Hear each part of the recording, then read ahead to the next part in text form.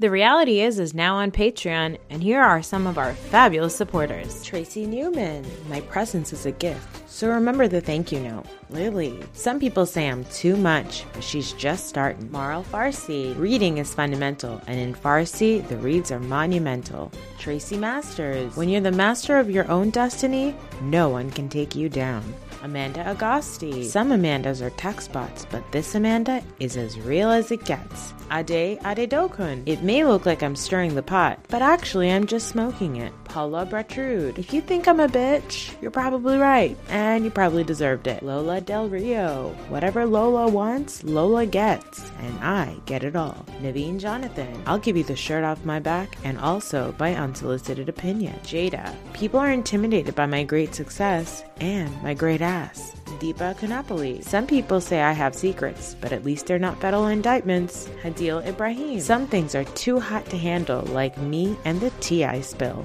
Srinidhi Subramaniam. I have 4 degrees, 8 syllables, and 0 F's to give. Shannon Anthony. There's no fun in moderation, but there's plenty of shade. Brianna Tooney. Some people strive for perfection, but I'm already there. Rita Ryan. Don't be fooled by my Midwest charm, because I'm nobody's fool. And finally, Beth Bayer. The secret to my success is staying out of your BS. This episode is brought to you by Snapple. Welcome to the Snapple Market Auditory Experience. Close your eyes. Imagine you're walking into your neighborhood store. You make your way to the back and reach for your favorite Snapple flavor. You can't wait. You take a sip. Whoa, that's a lot of flavor. What flavor are you holding? Now open your eyes and check out Snapple.com to find ridiculously flavorful Snapple near you.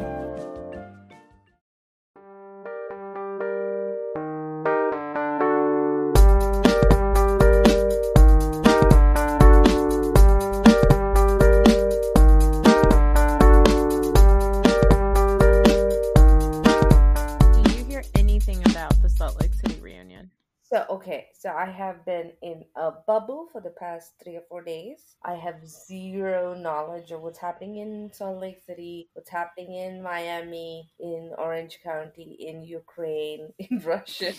I have zero knowledge of anything.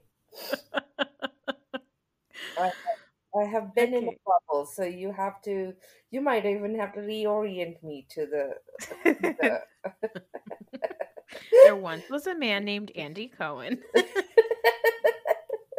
Hey, happy International Women's Day, although yours already passed. I know. Yes, thank you. It didn't make much of a difference. Somebody sent me a meme that's saying everybody is talking about empowering the women, but who is preparing the men for all the empowered women? And I'm like, that's not our problem. What a dumb fucking meme. Excuse me? Who's holding the men's hands as women get stronger? What? This is the meme that is going around in India. You know that's a man sent it around, right? 100%. Or a mother-in-law. Yeah, a mother-in-law or a man sent it around.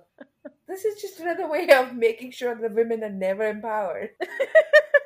Like, get empowered, but make sure that you prepare your husband for what your husband and your sons and everybody to be empowered. Why are you putting their work on us? Like, aren't we already overworked? Why is that our job too? Oh my gosh.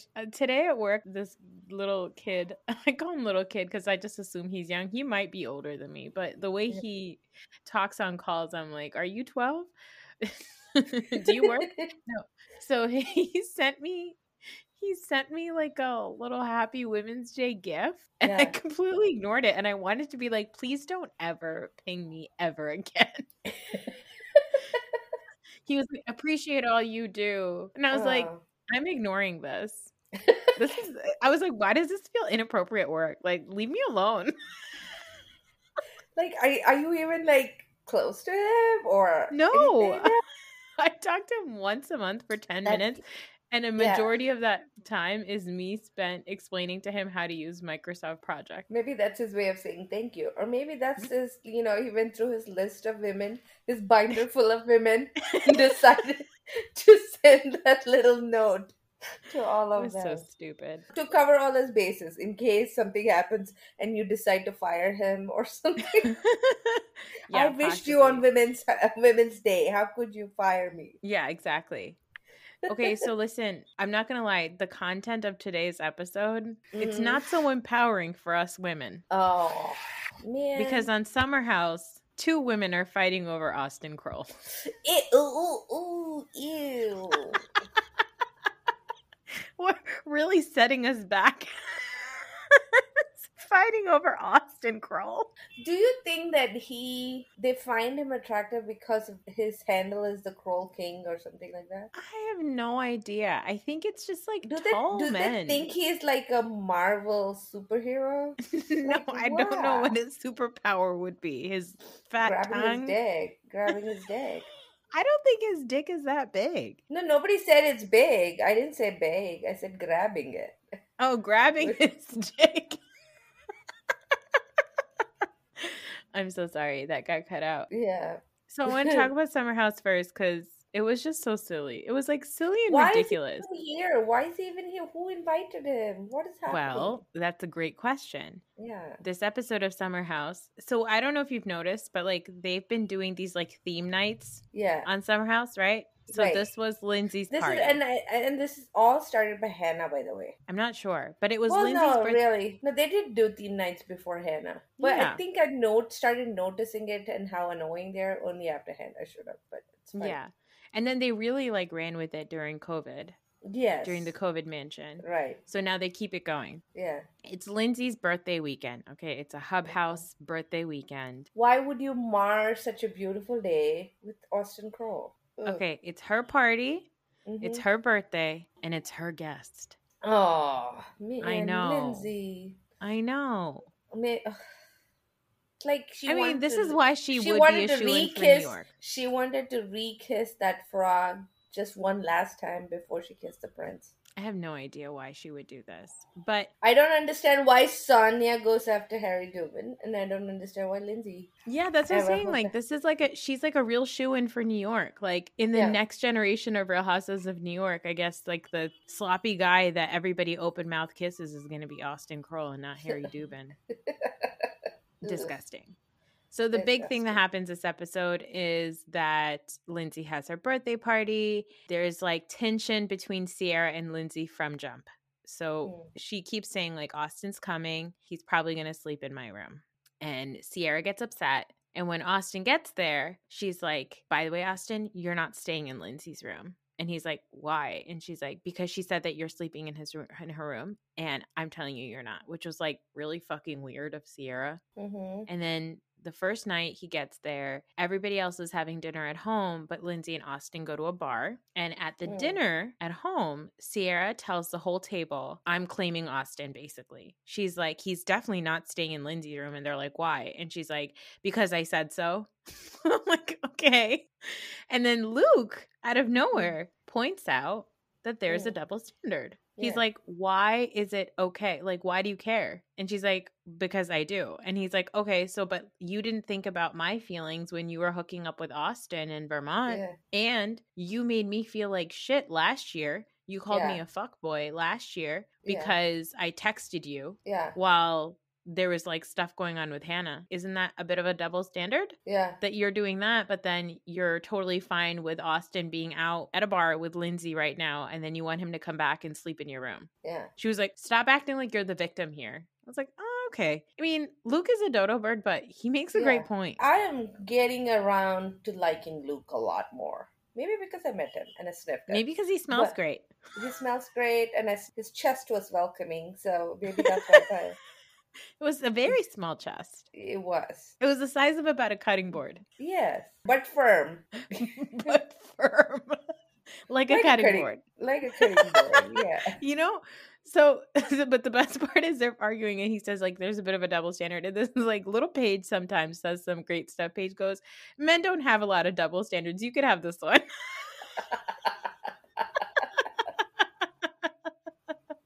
And I was like, happy Women's Empowerment Day. See there, you have to find those nuggets. You have to find those little nuggets of empowerment. Then at the same time, Lindsay and Austin are out at a bar, and Austin's like, hey, I'm trying to have a good time this weekend, and thank you for inviting me for your birthday. And I hope Sierra doesn't say anything because she also told me not to sleep in your room. And of course, this really activates Hub House. And she says, wow, what an insecure little girl. And I was like, little girls are really having a moment on Bravo right now. I know. That's true. Is that Joe Gorga's a little bitch girl. Yeah. Whitney's a little girl. Yeah. And now Sierra's little girl. Somebody make an alcoholic drink named Little Girl. We'll have a full circle. Okay, if somebody made an alcoholic beverage named Little Girl, it would have to be Mary Cosby. Right? And she should own it. She should be like, no, that's my phrase. Yeah, exactly. And if you use it, I'll send Jesus after you. No, she really should. Yes, exactly. It would not be a little drink, though. It would be a pasta of some kind. Oh, for the Italian luncheon? Yeah, because of her Italian luncheon. She was like obsessed with Italian food. It was such a bizarre luncheon. I forget. Yeah. Everyone meets up at a bar afterwards, and immediately Austin and Sierra start canoodling. Austin calls Sierra a Jezebel, and I was like, that's like calling her a prostitute. Yeah. I don't understand. How do you know your literature, sir? Yeah. But also, Austin came to the summer house knowing fully well that he was going to hook up with two women. Yes. Like, he came in knowing that he had two women who would fight over him. Like, yeah. These women are just giving him an ego boost that he doesn't need, and they shouldn't be doing that. I don't understand why they would. I just think it's because he's tall. Tall cannot be the only reason. Girls apparently do dumb fuck shit around tall men. I wouldn't know because my husband's like 5'7". No, I don't think it's just your husband height. Is tall. He's tall, but he's also a hypochondriac, as we established early before we started recording. And he has so many other faults, but I can only see his faults. I don't know. I don't see his height anymore. After 20 years, all I can see is faults. Okay, here's my question. When you're seeing the fault, do you sometimes go, at least he's tall? No, I say at least he's got a cute butt. That's what I'm looking at. Yeah. But I don't think Austin has a cute butt. No. So I don't know. I find nothing enticing about Austin. Nothing.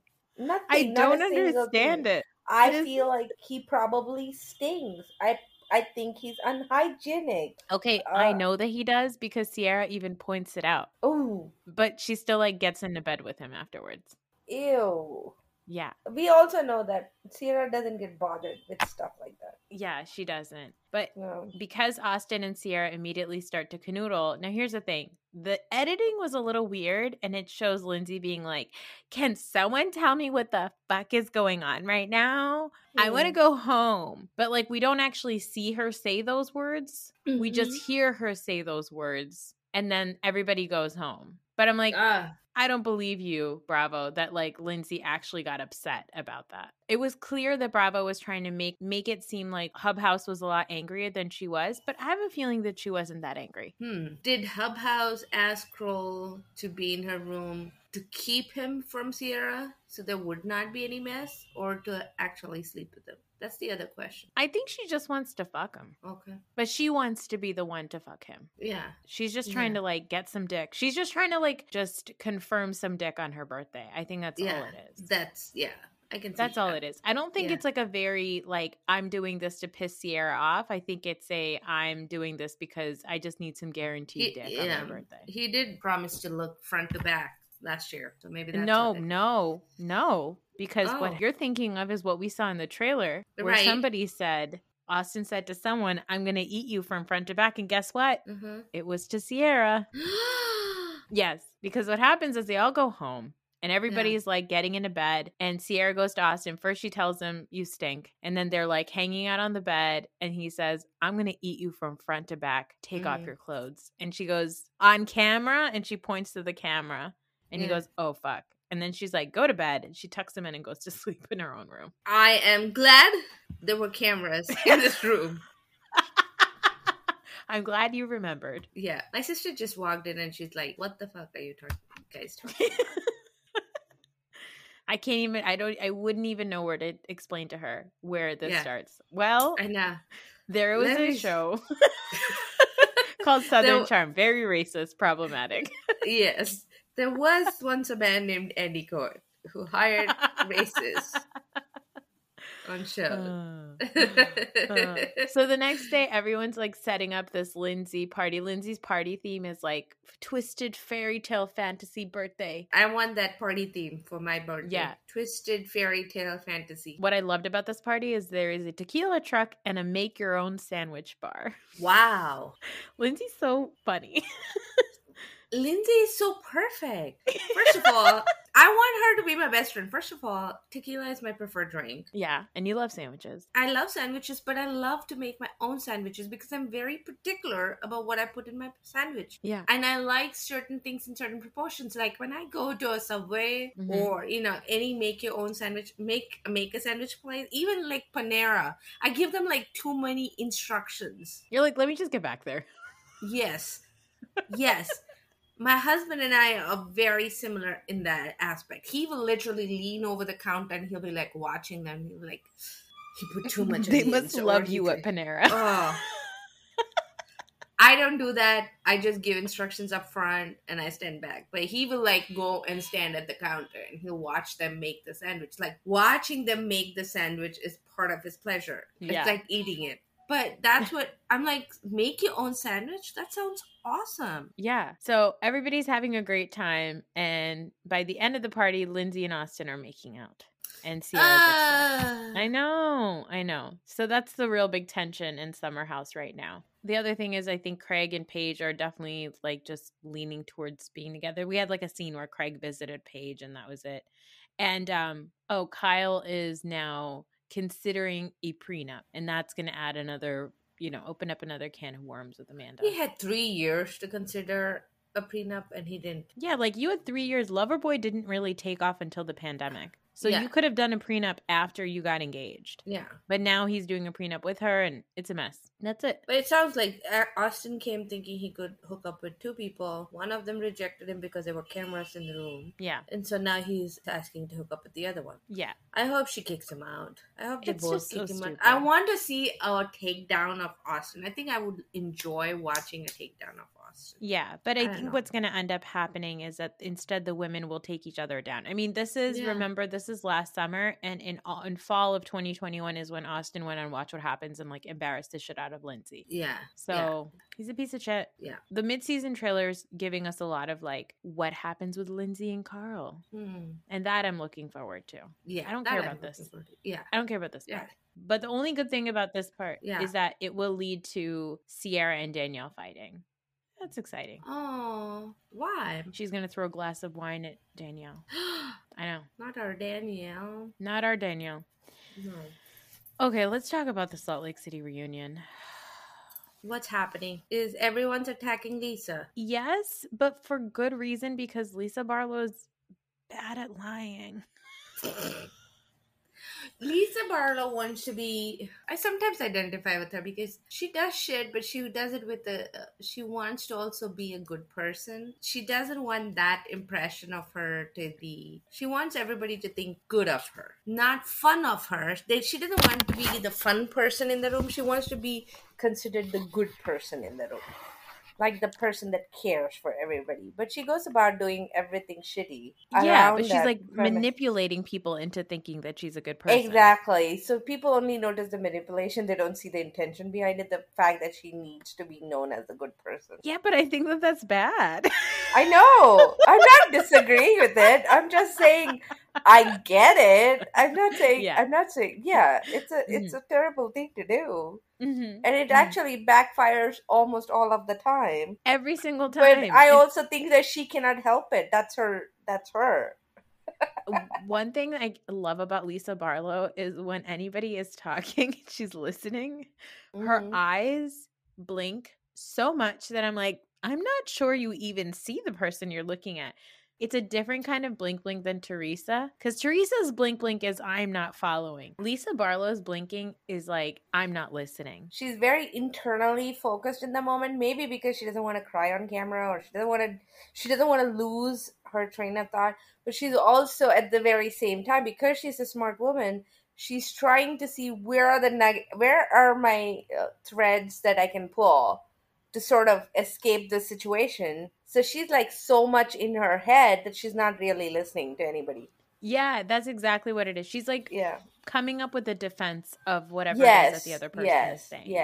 Yes. So we opened up on, Lisa Barlow talking about the Fresh Wolf event and her relationship with Jen Shah. She says, I love you, Jen Shah, as unpopular as it is or whatever. And Jen is like, you need to stop putting a disclaimer on my name. Lisa's like, okay, I'm sorry for doing that. I love you. Yeah. And then, dun dun, Meredith Marks Esquire approaches the stand. She says, Lisa, I have a question. When this Fresh Wolf thing came up at Mary's luncheon and Jen got upset, did I have your back or not? Lisa, yes, you did. No further questions. Like, but that happened last week, right? You told me this. Yeah. No, this is the second time she did it. Oh, the same thing again. One. Oh, yes. It's the same thing. Like, did I have your back? Did I have your back in the second occasion? Oh, wow. Yes. She says she's so crafty. And then Andy asked Jenny a stupid question. I don't really care about Jenny because she doesn't really answer or own anything. They're like, why didn't you defend Lisa on the bus when the women were going to Zion and talking shit about her? And Jenny basically doesn't say anything. They asked Lisa, why did you talk to Mary about what Whitney says, but not really own what you were saying about Mary's church being a cult? And Lisa, she's a very entertaining person because she deflects. She's like, no, I did. I talked to her a lot. You guys didn't get all of it on camera. I talked to her a lot, but you guys didn't see it. I asked her all kinds of questions. Like, I asked her if she smokes pot because that's not allowed in her church. And everybody's looking around like, what the hell are you talking about? Yeah. Andy points out the fact that Lisa has a lot of off-camera conversations. This is important to remember, much like Meredith's questions for later on in the episode. We're piecing together a murder mystery here. They bring up Meredith's father's memorial, and they all point out, like Meredith points out, that all of this started because essentially Lisa's an idiot. It's like what we pointed out, which is like Lisa called Meredith, hung up the phone, and said, oh, she's with her family at the memorial right now. But Meredith never said on the phone, I'm at my father's memorial. Meredith says, I was in a bathtub. Yeah. Meredith said it. I was in a bathtub. And Lisa says, no, you said I'm at my father's memorial, and then I put the call on speaker. And Meredith's like, what are you talking about? Why would I say that when I was in a bathtub? And she's like so annoyed with Lisa that she's like, that's enough. Like, I don't even want to talk about this anymore. I think Lisa made an assumption that she was still at the memorial and that that's why she'd gone there and that's where she was. It might have been the previous day and currently she was in a bathtub. But Lisa made assumptions and then Heather and Whitney took it as fact and then ran with it. All three of them ran with it. Yeah, they take a break because I guess it's lunchtime. And immediately Lisa starts to whisper to Meredith, Meredith, I didn't call you because they feel like it would be better to say it to everybody at once where I was. Do you know where I was? And Meredith's like, I don't know. And I don't know what I know, but you need to stop making excuses. We're done. And she walks away. So it becomes very clear a couple of things about Lisa Barlow. She loves to have off-camera conversations. She loves to call people when they're not filming. And she does this every time so that when the filming does start, she gets to just make up her own thing. And I think she also has like one-on-one conversations so she can prep each person to whatever narrative she wants to have. It's, I am a project manager and my number one thing on any of my project is we do not have siloed conversations. This is what happens when you have siloed conversations. Somebody ends up being a snake and like running with their own shit. Yeah. Lisa also, this is when like, in the trailer where they showed Lisa walking away and crying to the producers saying like, it was so messed up what you guys put that hot mic rant in and you knew that it would make me look bad. And she's going off about it. Yeah. They also show her like call the producer and it was just like, that that whoever her producer is, she calls them all the time to complain. Like Lisa feels like somebody who's constantly on the phone with production. Yeah. And it doesn't go anywhere. Like somebody walks in to try to film that and she's like, you need to walk away and leave me alone. I'm like, Lisa, you forgot again that your mic is on. You forgot. You keep forgetting that your mic's on because you're stupid. They come back from break. They talk about Mary. Apparently everybody on the cast except for Jenny has gotten like a nasty text from Mary, including Meredith. Then they get into Mary's cult. And they ask the women who have attended Mary's church, do you think that Mary's church is a cult? And Meredith says no. Whitney says, when I attended the church, I did not think, but now I have questions. And Jen Shaw, Jen Shaw, very likable at this reunion. She says, I think every church is a cult to some extent. Pause there. What I did not, the only piece of information I did see was that Jen Shah's case or whatever, her hearing has moved, right? Yeah. From March to somewhere else. And that she was using a defense, she was trying to use a defense of her religion and Mormonism and Muslim religion. She wanted to make a statement about it and her culture to the jury, to the judge, to the court before she went on stand. And sometimes the judge allows that, but this time the judge said no. Well, what would her statement be about being Mormon? I don't know. Maybe it is about that, it's all a cult. Every religion is a cult. And she was part of a cult and she got brainwashed. I don't know. But that's what I heard. Like, she wanted to establish her culture was different and that she was Mormon and she grew up Mormon, but she was Muslim now. And for some reason, she wanted to put her background up there before they went to trial or something. I'm unclear on what any of that means, but I'm unclear on most things. I saw it on Bravo Docket. Go and read that out. But she tried to do that. No, it wasn't Bravo Docket. It was Ronald, whatever his name. Oh, if it's Ronald, I'm not following that. That man, he makes up until the Bravo Docket reports on that. I'm ignoring it. I'm going to choose to ignore it. So they asked Jen, like, what was it like when you were at that church? And she says, look, it was a Mother's Day tribute, and the only people they were tributing was Mary. Like, everything that they were doing very much seemed like they were worshiping Mary. And Jenny says the most interesting thing, which is why is Mary's church so interesting that we're even talking about it? Yeah. And I was like, if I didn't know that you were racist, I'd say, hey, Jenny, that's a great point. Yeah. But now that I know you're racist, I know you're basically asking that because you don't want to talk about Mary anymore. You want to talk about yourself. Right.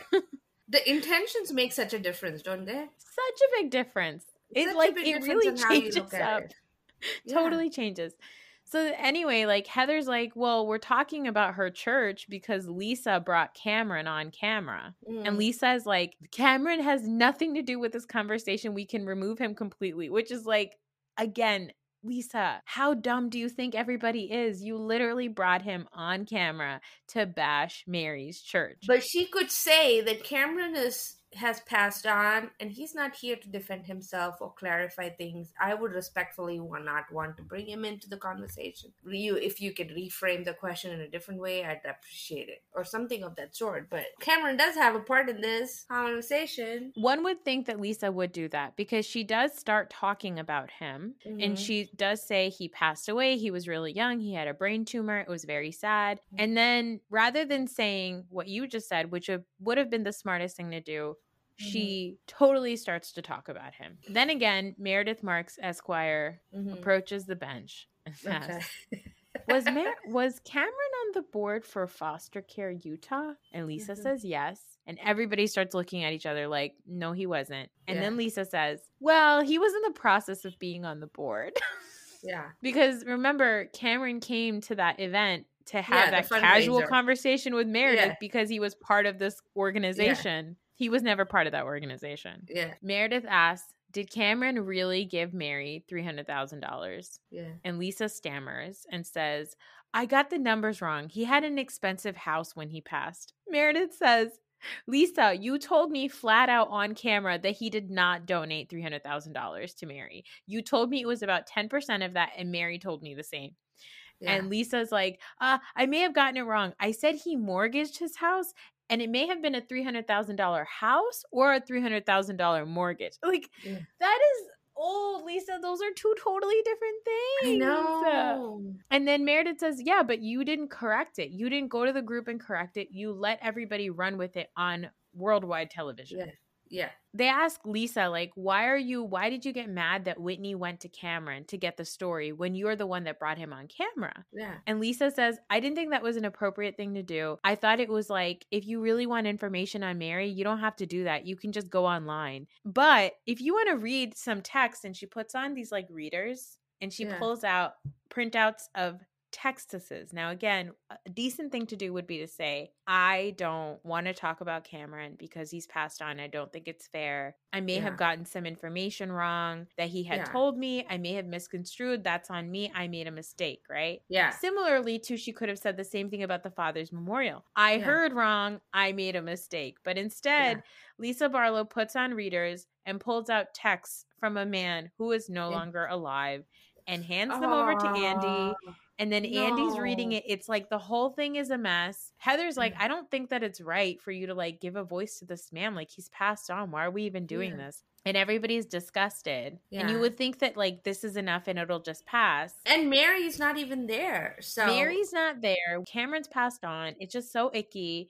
The texts don't really say anything. Andy says all this really says is that I didn't say anything to Whitney.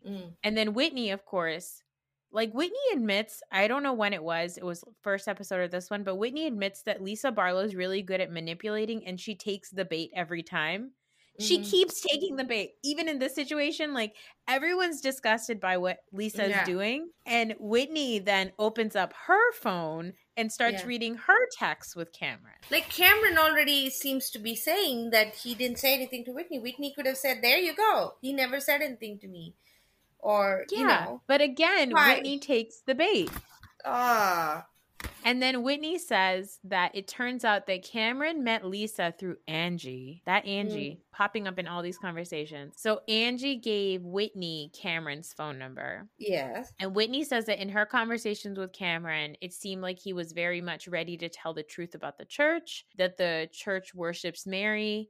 And this is, I wrote an exact quote by Whitney because it was so funny. He wanted to tell everyone that the church worships Mary. And we saw in a later episode that that woman said Mary was a facsimile of God, which is an exact copy is the definition.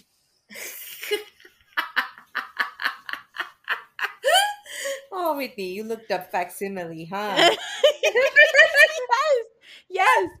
I was like, you didn't know what facsimile was. She's young. She was born after the age of fax. No, she's older than me. She knows about fax. Clearly, she's never watched any Karen Huger.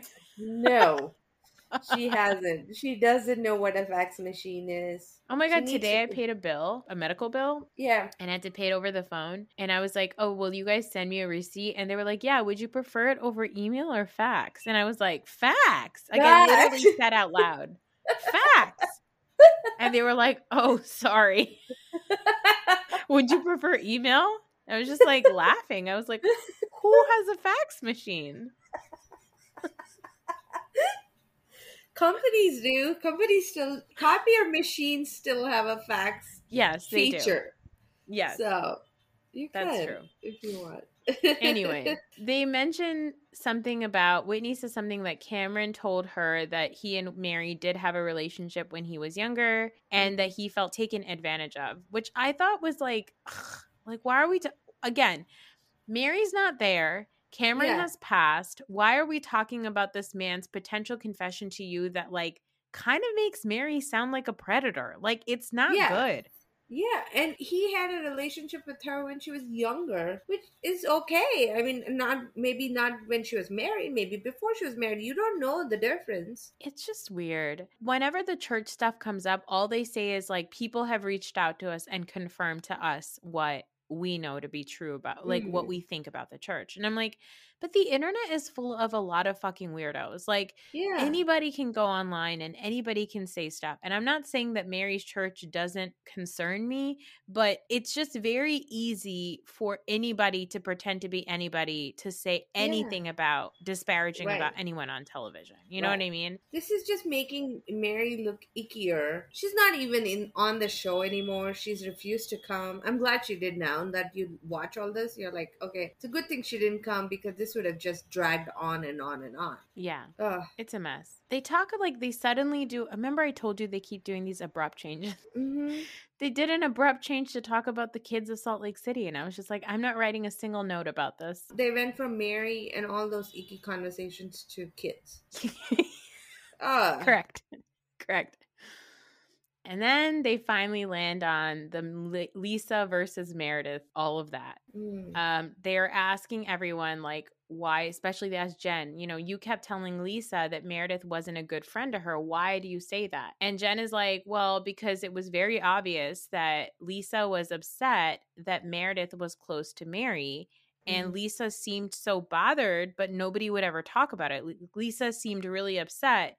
And no one would ever talk about it. So I felt like I wanted to talk about it. And Lisa says, I was never hurt that Meredith had a close relationship with Mary. And Heather's like, yeah, you were so upset that you called her a fucking garbage whore. Like, what are you talking about? Yeah. And Lisa's like, no, I got upset because whenever I express my feelings, people say I'm offended. Remember we pointed that out? Yeah, exactly. I was upset that Meredith said, it's offensive that you say no one has your back. Yeah. So Meredith says, what triggered that tirade was that you got upset that I didn't take your side against Mary. You went in a rage about how could Meredith be offended about your feelings. You're entitled to your feelings. I'm entitled to mine. And then little Andy Cohen has been watching this case unravel as Meredith has approached the bench multiple times. And he says, and Meredith, you have been pointing out throughout the night when you think that you've had Lisa's back. I'm like, okay, Andy, good to know this one time you were paying attention.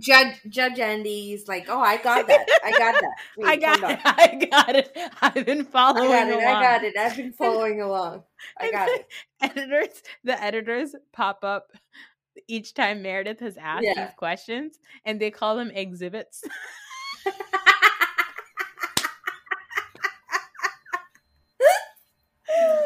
But like Meredith is like, look, there's never a good enough reason to go on a tirade like the one that Lisa did. Yeah. And Meredith brings up again like that she was in a lot of pain. She was going through a lot of stuff with her family.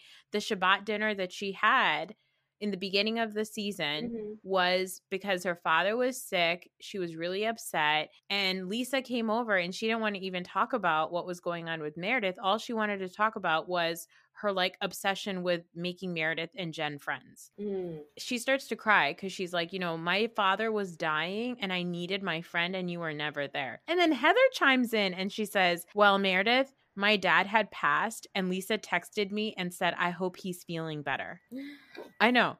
And then Lisa's like, no, I didn't do that. And Heather then like immediately retracts and says, Lisa, I'm not saying this to try to attack you. I'm just saying I understand how Meredith feels. I'm like, Heather, what is the purpose of saying something like that if it is not to attack Lisa? But also I think Heather is trying to point out that this is Lisa's MO. Yeah. And that she doesn't care enough to pay attention to what the details of what you're going through is. So Lisa had her storyline, trying to get Meredith and Jen together and the Mary stuff, and she wanted to go against Mary. That was her storyline. And when Meredith called her to her house to talk about her father and Meredith's storyline, Lisa paid no attention. She had no time for that. Yep. She was very hyper-focused on her own stuff, and she did not even notice her friend was suffering and had some real issues to talk about. And that's what Heather is pointing out, is that my father had actually passed, and Lisa didn't even notice that. Didn't pay attention to the details. Oh. Guess What's what? up? Don't tell me now I have to flip-flop again. This is a roller coaster. Yes. I'm like trying to understand each person's perspective. Lisa posted a text message with the dates. She texted Heather 2 days before Heather's father passed away, said, I hope he's feeling better. Heather responded very kindly to that. Then the day that Heather's father passed, Lisa texted again saying, I'm sorry about your loss. Oh, man. So Lisa didn't pay attention. And Heather is full of bullshit. Team Lisa again. I understand. I'm like, I was for a second, it was team Heather and Team Meredith. Now I'm Team Lisa again. Yeah. Well, no, don't be Team Lisa for too long. Don't worry. Yeah. But, Meredith says, regardless of how you might feel about me, you knew what I was going through. You knew as a person, as a friend, what I was going through. And I was very vulnerable and open to you. The fact that you had that shit to say about me behind doors is really fucked up. Like, that's really, really sad. Yeah. And she's crying. And Lisa gets super duper defensive to the point where Andy has to be like, Lisa, this is not landing with her. And Lisa says, it's landing with me.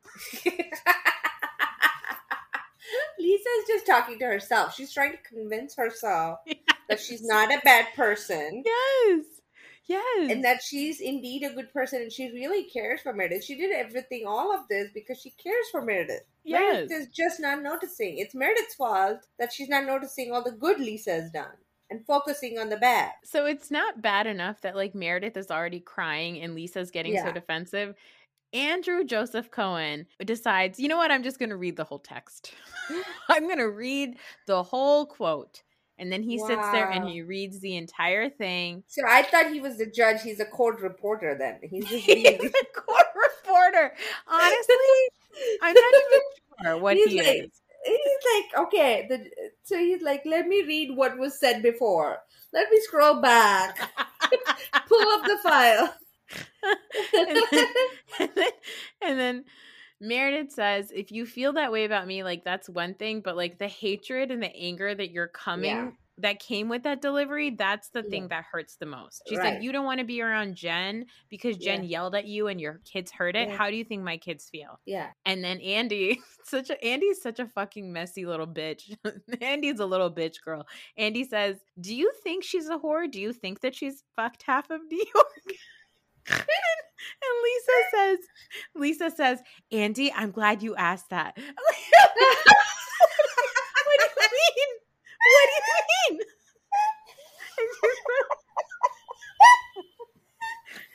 Oh my God. Lisa says, I do not think she's fucked 4.2 million people.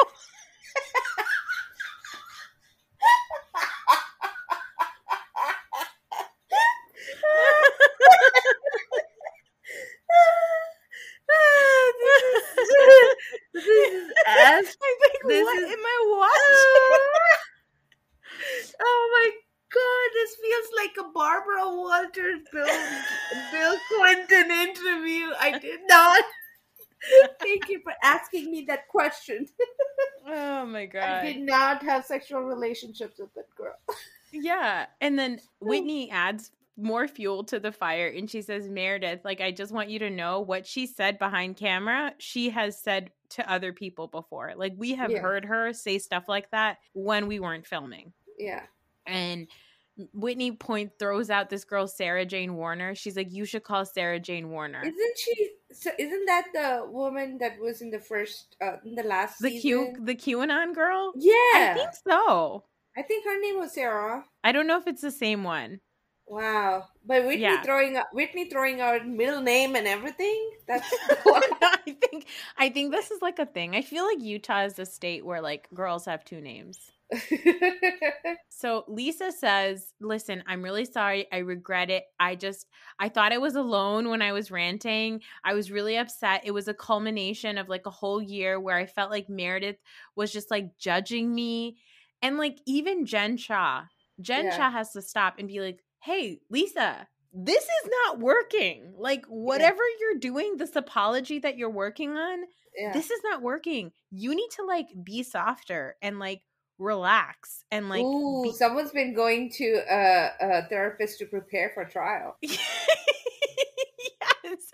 I'm like, even Jen Shah thinks that you're coming at this way too hard. They asked the women, are they sad about like seeing this happen? And Whitney's like, I mean, I'm sad, but I'm not surprised that this happened because like we all saw it coming. And I think they're saying that because they know that Lisa talks shit. Yeah. So then Lisa gets really angry and she says, well, if you guys all saw it coming, then Heather, why did you tell me when we were out horseback riding that you felt like Meredith wasn't my friend? Yeah. And Heather's like, I didn't say that. And then they like roll the tapes immediately. And like Heather did say that. And then Heather has one of the most twisted, roundabout ways of really putting Lisa Barlow down. And it's so confusing. She says to Lisa, I never felt for you. I never felt any compassion for you. I never saw your point of view about how you felt. But I did see the way that Meredith didn't show up for you the way I blindly show up for this one. And she says, points to like Jen. And Jen again is like, hey, why does everybody keep doing this? Why does everybody keep being like, we all put up with this piece of shit?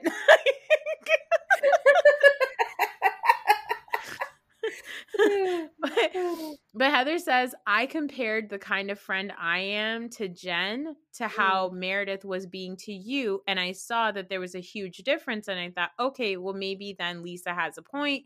And then she was like, Heather went on this whole thing of like, oh, I came to the stage today to defend you, to help you. But the thing is, you're unwilling to apologize in a way that is genuine, which is true. But I'm like, Heather, you had no interest in defending Lisa. Like, shut the fuck up. So Heather is saying the right things, but she's also being fake about herself, her own stuff. It's all bullshit. Lisa's like, listen, I'm just trying to explain my behavior, and I feel like I'm being crucified for that one moment. And then she starts being very Vicky Gunvalson. She's like, you all want to crucify me? Should I cut my wrists? Like, it's so psychotic. Like, it's too much. And Whitney's, again, like, so far, Jen has told her, calm down. Andy's told her, this isn't landing. Whitney tells her, hey, maybe like just stop talking and just listen. So then Lisa turns to Meredith and says she's genuinely sorry and she regrets saying these words. And Meredith is like, well, I just saw this like 2 days ago, because they get all of the episodes right before reunion. And she was like, I'm still processing. I'm devastated about everything, but like, I'm still processing. They asked Meredith about what she meant at the finale when she was like, oh, I'll tell everybody who slept with everyone. And Meredith is like, I'm just saying I have a lot of information and I can use it if I want to. So like, I know things about everyone, so I just wish everybody would leave me alone. She had a private investigator. I'm sure there's stuff about everybody. If I ever get asked to be a Real Housewife, that's going to be my move. Get a private investigator, investigate all the shit out of all of them, and then say yes. Yeah, exactly. And then Andy's like, well, there's a rumor that you and Jen dated the same person. And Meredith says that as far as she knows, her husband is the only person she has been with in the last 2 years, but she will not speak for Jen. I'm like, Meredith Marks, you're really pulling into your old attorney ways. You're really choosing your words carefully. And she's like, Jen can speak for herself. And Jen is like, it's not true. They all say on the stage they've all heard the same rumor. Don't they ask her where she got off in the cab from Heather's? No, they don't ask her about that. They don't ask her about saying that there's internal bleeding in Coach. They don't ask about any of that. But it's so silly because they're all like talking about everybody's heard rumors about everyone.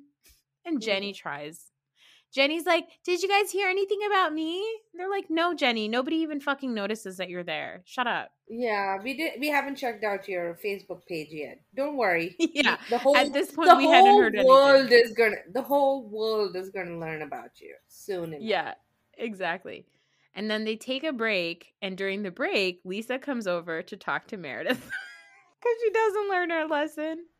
And Meredith says, listen, Lisa, I don't think we can talk off camera like this. And Lisa says, can I just say one thing to you before we take off? And Meredith says, Lisa, I'm not getting into all of this off camera shit. And Lisa says, no. I wanted to come over here and say, I'm beyond sorry. I'm sorry I'm not breaking because I'm like just holding things together. She almost turns into like Ramona in her apology tone. Right. I'm beyond sorry. I didn't mean to hurt Seth, Chloe, Brooks. Meredith's like, you made fun of my whole family. And Lisa's like, this is the best part ever. Lisa says, it's just, Meredith, I had heard from somebody that you were making fun of my renovation and stuff. And I was like upset. And Meredith's like, what did I say about your renovation? Lisa says, that I have a shitty house. And Meredith's like, I didn't talk about your house, Lisa. And Lisa's like, well, that's what I was told. So I was just really upset. And Meredith's like, okay, I said you have an ugly house. And that is enough for you to rip my character to shreds. Oh my God. Wonderful. And like just walks away. I was like, Lisa Barlow will never learn her lesson. No. It's not good to be Lisa Barlow. No.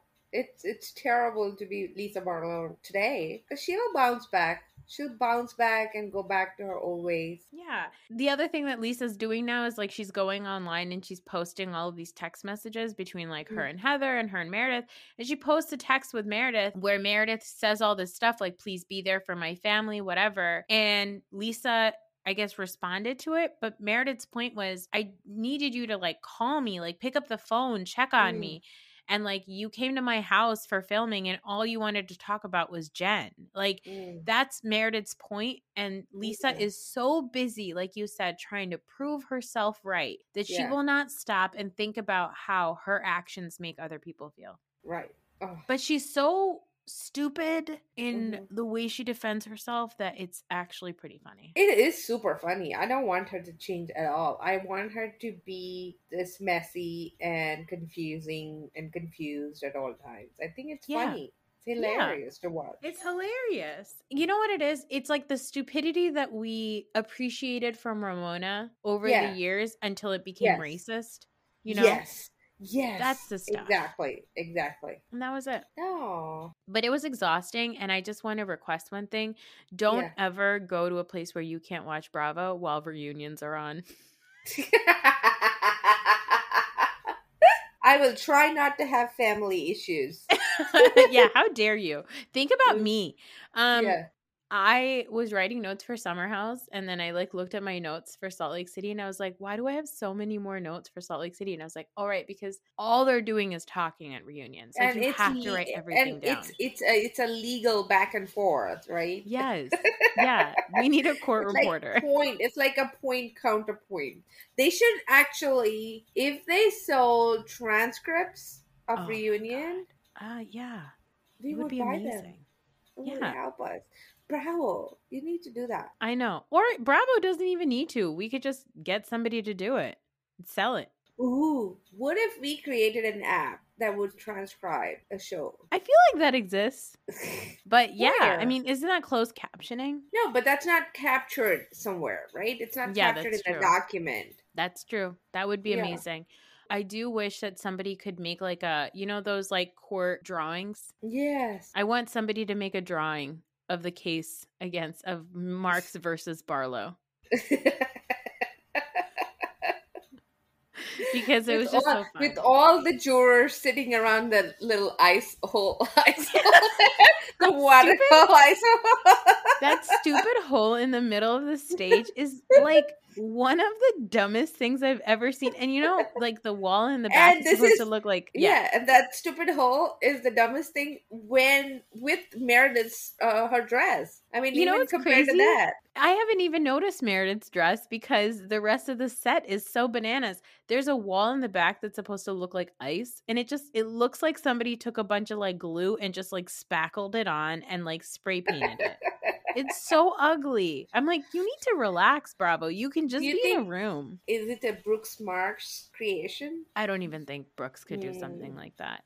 Yeah. It's worse than that. All right. Well, that's it for this episode.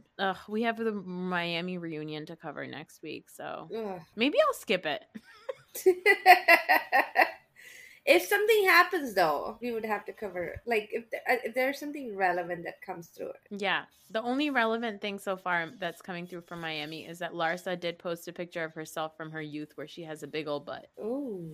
I thought somebody posted a picture of her with a flat butt and then her big butt, and this is what a good workout can do for you. Was it the Bravo I mean, look, Larsa, just admit that you got some injections. Yeah. It's fine. It doesn't matter. All right. Well, we'll talk to you on Saturday. Okay. Oh, Saturday. Yes. The episode drops on Saturday. Yes. I'm like, okay, Saturday is Friday it's Sunday here. I'm like calculating that. Oh, I'm a mess. But I can't wait to get back. I'll be back end of next week. You'll be back in 10 days. Yeah. That's it. I can't wait. I can't wait.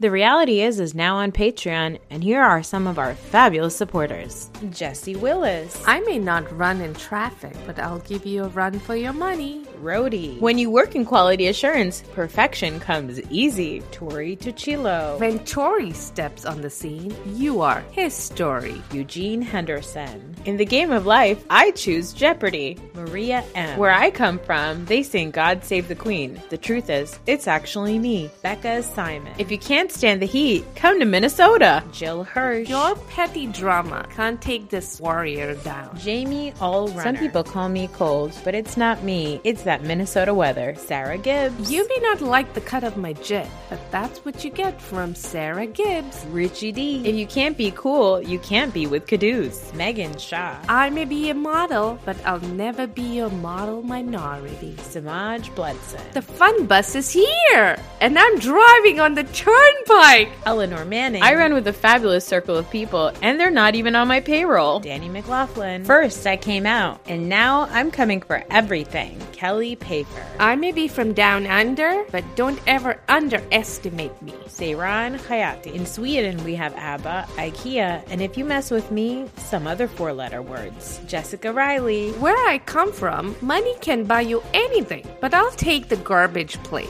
Chastity Davis. Don't be fooled by my name. The only thing I abstain from is your bullshit. Sarah Watkins Bilstein. Playtime is over. This mom means business. Laura Zelinsky. Whether it's breast pumping or fist bumping, this mama brings the party. Jill Walsh. I made it up the hill myself, and I'll kick any jack off.